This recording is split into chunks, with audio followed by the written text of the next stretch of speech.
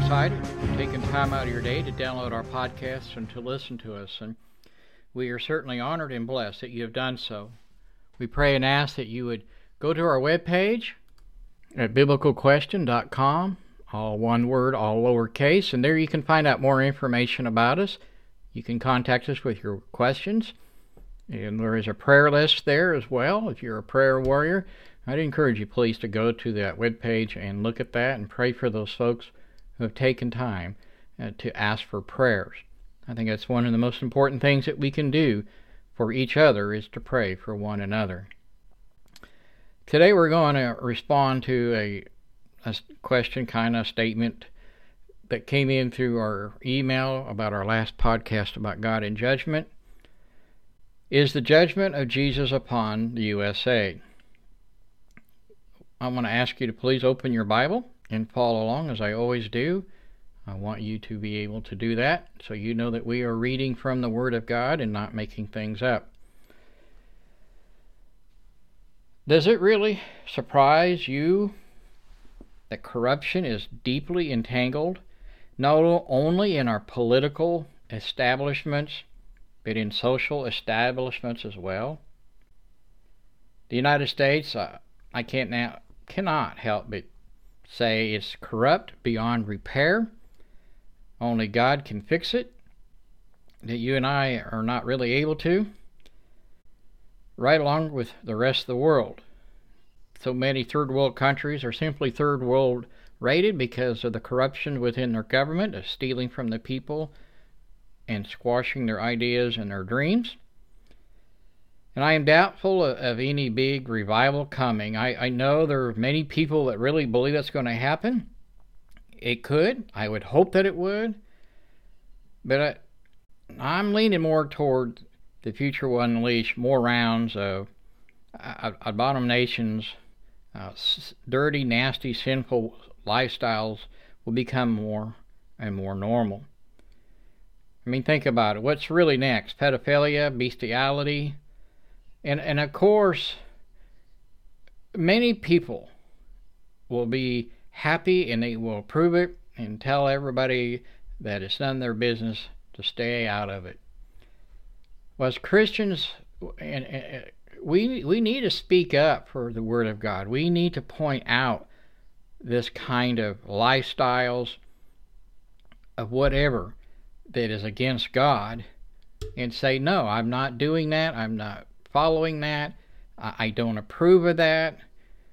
While you might have rights under the law to do what you want to do in those situations, I cannot put my approval on that and don't ask for it. There are a lot of fellow believers really, again, and I have a dear friend who's a preacher and he really believes there will be a worldwide revival. Again, no doubt anything is possible with God. Romans chapter 1 verse 32 says, who, knowing the righteous judgment of God, that those who practice such things are deserving of death, not only do the same, but also approve of those who practice them. Again, we cannot be approving the practicing open rebellion against God. The long-suffering of God really has limits, and it has conclusions as well, as we talked in the previous podcast. We only really need to look at Genesis chapter 6 and the great flood. When God closed the door on the ark, it was over. It was case closed. And everyone outside that ark, they were damned and they died. Jesus would use Noah as an example in Matthew chapter 24, starting in verse 37. But as in the days of Noah were, so also will the coming of the Son of Man be. For as the day before the flood, they were eating and drinking, marrying and giving in marriage, until the day that Noah entered the ark, and did not know until the flood came and took them all away. So it will be with the coming of the Son of Man. Just like the days of Noah's, what were those days really exactly like? We kind of talked about this again last week, but Then the Lord saw, in Genesis 6, verse 5, that the wickedness of man was great on the earth, and that every intent of their thoughts of his heart was only evil continually. This continual evil in our hearts, are we there yet as a nation? No, probably not quite. I think we're rapidly progressing toward that day. But then, until then, God will send us warnings. He will raise up voices. You're a preacher, should be preaching and calling people into repentance, just like God always has. This is a universal truth concerning all nations. As nations are concerned, God will judge them accordingly. And notice, if God did not spare his people in ancient Israel and Judea against invasions in Babylon and so forth, I don't know that he would really spare us. Why would he? In Deuteronomy chapter 12, verse 31, there's a list of charges that we could bring up here. You shall not worship the Lord your God in that way, for every abomination to the Lord which he hates that they have done to their gods, for they will burn even their sons and their daughters in the fire to their gods. Jeremiah 32, verse 35, this is out of the NIV. They built places for Baal in the valley of Ben to sacrifice their sons and daughters to Molech. Though I never commanded it, nor did it enter my mind that they should do such a detestable thing, and so makes Judah sin. We see that sacrificing children really is detestable to the Lord. It's disgusting. I believe as a country we are guilty of the same thing. 60 million unborn babies sacrificed upon this altar of feminism. I mean, consider what we are as a nation. We're 10 times the number of Jewish people that were murdered in the Holocaust. And so in what way more than ancient Israel and Judea sacrificed? People want abortion so they could live an immoral life. There was no consequences to adultery, living together out of marriage, just loose sexual activities, and they can have abortion and move on with their lives. That is wrong. Jude 7, for this reason God gave them to vile passions, for even their women exchanged the natural use for what is against nature. This is Romans chapter 1. Likewise, also, the men leaving their natural use of women burned for their own lust, one for another, men with men committing what is shameful and receiving in themselves the plenty of the error which was due. And that's verses 26 and 27 out of Romans chapter 1. Jude 7 says, as Sodom and Gomorrah and the cities around them in similar manner to these have given themselves over to sexual immorality, gone after strange flesh, and are set forth as an example, suffering the vengeance of eternal fire. 1 Corinthians 6:18 says, flee sexual immorality. Every sin that man does is outside the body, but he who commits sexual immorality sins against his own body.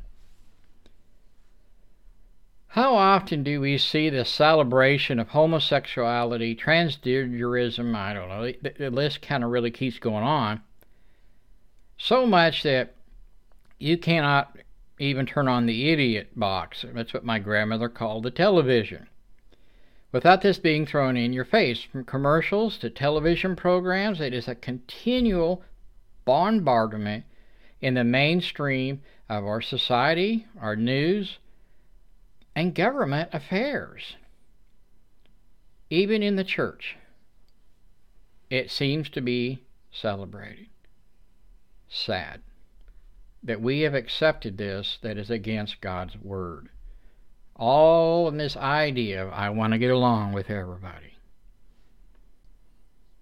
Romans 1:32 says, and though they know the ordinance of God, that those who practice such things are worthy of death, they do not only do the same, but they also give heartily approval to those who practice them.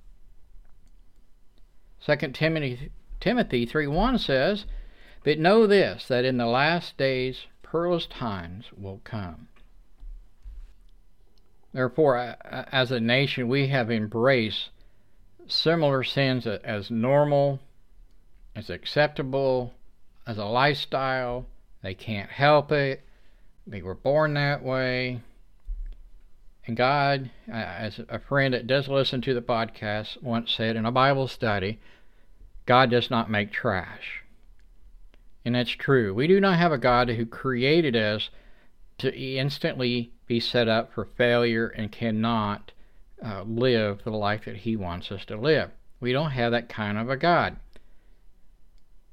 2 Timothy 3 verse 2 says, for men will be lovers of themselves, lovers of money, boasters, proud, blasphemers, disobedient to parents, unthankful, and unholy. These really are not unique. They're not new to our present day. This has been going on for a long, long time. However, the mainstream seems to be more in the present day this continued bombardment that it's okay. And if you speak against it, then you're a racist, then you're not loving, you're not caring, and the list goes on of the negatives. But the opposite is actually true. You're not being racist, you're not being uncaring, you're not being unloving.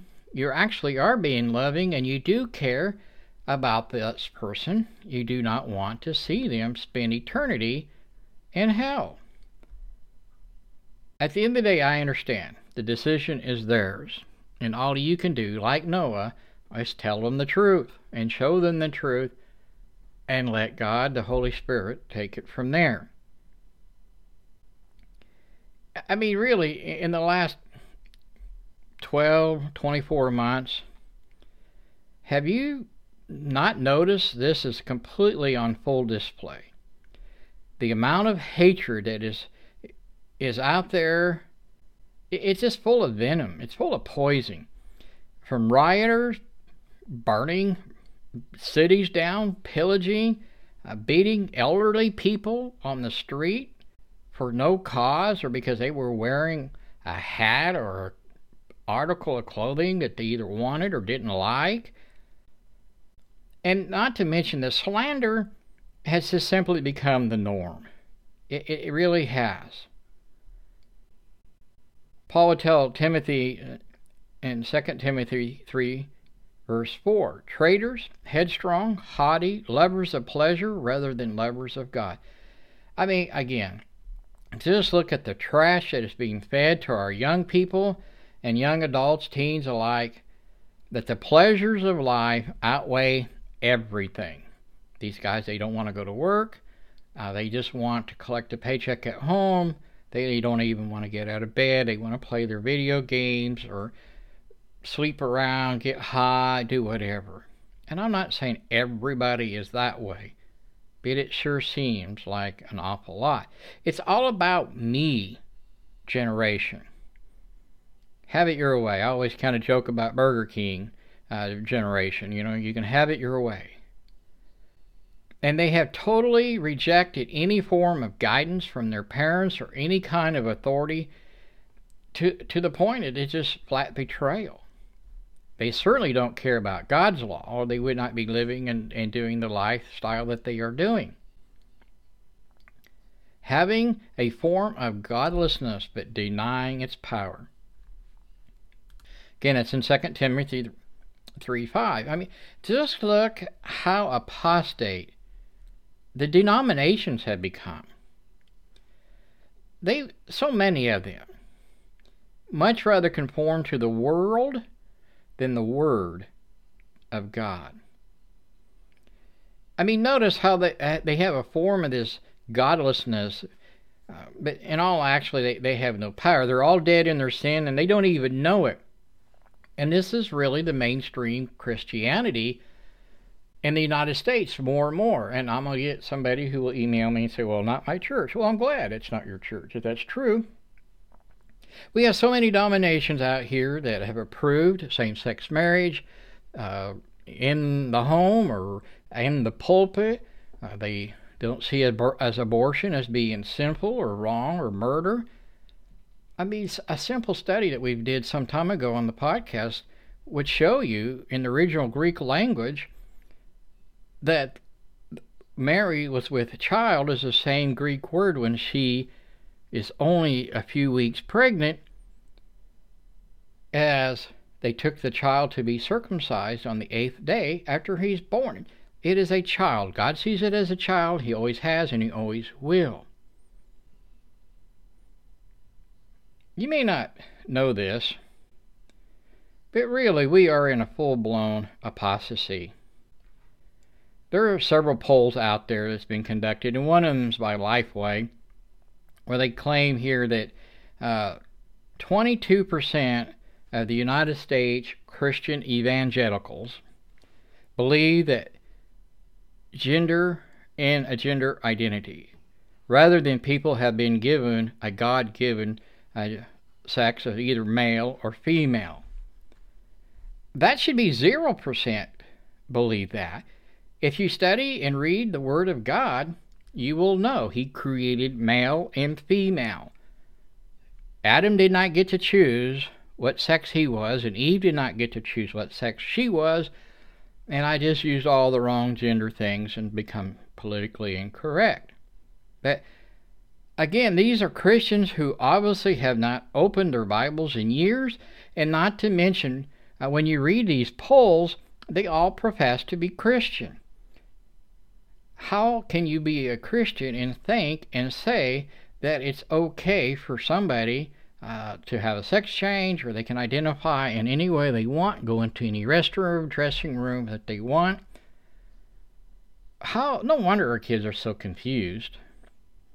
Matthew chapter 7, verses 13 and 14 says this: Enter by the narrow gate, for wide is the gate and broad is the way that leads to destruction, and there are many who go in by it. Because narrow is the gate and difficult is the way which leads to life, and there are few who find it. Listeners, I cannot help but wonder if God has given our nation over to depravity. If He removes His restraints and lets people have what they want, do what they want, say whatever they want, with a church that is compromised and lawlessness is going out of control, it really will not be long until we as a nation collapse. We will no longer be the free nation that we once cherished. And most people will never notice that until it's too late. I don't think any free society will last long under the indoctrination of these social policies that they hold as valuable and more important than God in His Word. Freedom comes with a price, and I really have noticed a lot of Christians standing up willing to pay that price. Freedom comes with a requirement. It is to do what is right when nobody is watching. Since we overall as a nation fail at that, we are not going to maintain our freedom. God is a God of love, absolutely. However, He's also a holy and pure God. He is full of law, and He cannot break His own law. His wrath is very real. Judgment Day is very real. You need to make sure that you and I are not Christians in just our words, but do the people around you see you as a Christian? I know recently in a review that I had with my employer, the supervisor used godly terms to describe me. Whether he realized that or not, And I felt very blessed and humbled, and thank God that His light was shining through me. That's the greatest blessing I've had in a long time, and from somebody outside of the church. And he might be a Christian, and I believe that he probably is, the way he acts and talks. But people are so afraid to talk about their religion, what they really believe in the Bible. But test yourself. See if you're in the faith. I mean, the scripture, 2 Corinthians 13 verse 5 says, test yourselves. See if Christ is in you. And if you're not, if you've disqualified yourself by reading the Word of God, you failed this test, it is time to turn and call on the name of the Lord. Acts 22 verse 16 says, get up and be baptized and wash away your sins, calling on His name. There can be nothing more terrible than to hear this. And I've seen this used in different applications, but I think the principle still applies. Matthew 7, verses 21 through 23. Not everyone who says to me, Lord, Lord, shall enter the kingdom of God, but he who does the will of my Father in heaven. Many will say to me in that day, Lord, Lord, have we not prophesied in your name, and cast out demons in your name, and done many wonders in your name? But notice this, and then I will declare to them, I never knew you. Depart from me, you who practice lawlessness. Very sobering. I mean, if you are a Christian, you believe that you're a Christian, and you're struggling with sin, I want to tell you to repent and recommit to the Lord. Go in prayer and beg God for help. If we confess our sins, John says in 1 John 1:9, He is faithful and just to forgive us of our sin and to cleanse us from all unrighteousness. We need to be talking to God. We overlook prayer. We have all these parachute prayers throughout the day. A quick little thank you, more likely it's asking for something. We don't give praises, we don't sing praises, and we need to be more focused in our prayer life and studying the Word. I know that sounds like a broken record on that, but I just really truly believe it, including myself. We need to be more into that. 2 Corinthians 6:2 says this, In an acceptable time I have heard you, and in the day of salvation I have helped you. Behold, now is the accepted time. Behold, now is the day of salvation. Listeners, it really is not easy to be a Christian and a follower of Christ. It never has been, and it never will be. Those of us in the United States have been very spoiled in the fact that we really haven't been persecuted until recently. It's starting. Many nations, many of our listeners, face persecution and struggles just to get through their day, not knowing if their house is going to be burned down, their church is going to be burned down, or they're going to be executed. If it was easy to be a Christian, then the apostles need to ask Jesus, why were they thrown into prison? Why were they cast out of the temple? Why were they martyred? Right along with those who were thrown to the lions in Rome in the circus. Listeners, we really truly need to be aware. If we're really going to be doing our best with the guidance of the Holy Spirit, we too will face some form of persecution. We may not be thrown in prison. We may not be thrown to the lions. But we could be mocked, looked at, called racist, called unloving, uncaring, biased, bigoted, whatever. You know the terms. You've heard them. That is a form of persecution. And when that really happens, we need to thank God that we are living the life that we're supposed to. We're displaying the life and the lifestyle that we're supposed to. His light is shining through us. And that is a blessing. It might be really hard to understand and swallow how those negative things against us could be a blessing. But Christ says it is. And there is a great reward waiting for us. There's a famous preacher, he wrote a book, You're going to have your best life now. Not sure what that means. I want my best life for all eternity. I want to be with Christ. And it's my hope that you will be too. I want to thank you for listening to the podcast. I certainly hope that you've enjoyed this. It's a topic that a lot of preachers don't talk about. We don't always talk about it here, about judgment and the wrath of God, but we have occasionally in the past. And we need to understand that this is a part and a side of God that is very real. And so I certainly hope and pray that you will find a group of Christians that are preaching and teaching the truth of the entire Word of God, that they want to help you want to help them and encourage them to remain faithful and help give them strength and pray for each other, partake in the Lord's Supper, and I really hope and pray that you'll continue to listen, that you'll please hit that like button and follow us. Tell your friends and family about us. Share our social media postings and help get the word out as we continue to grow with the blessings of God.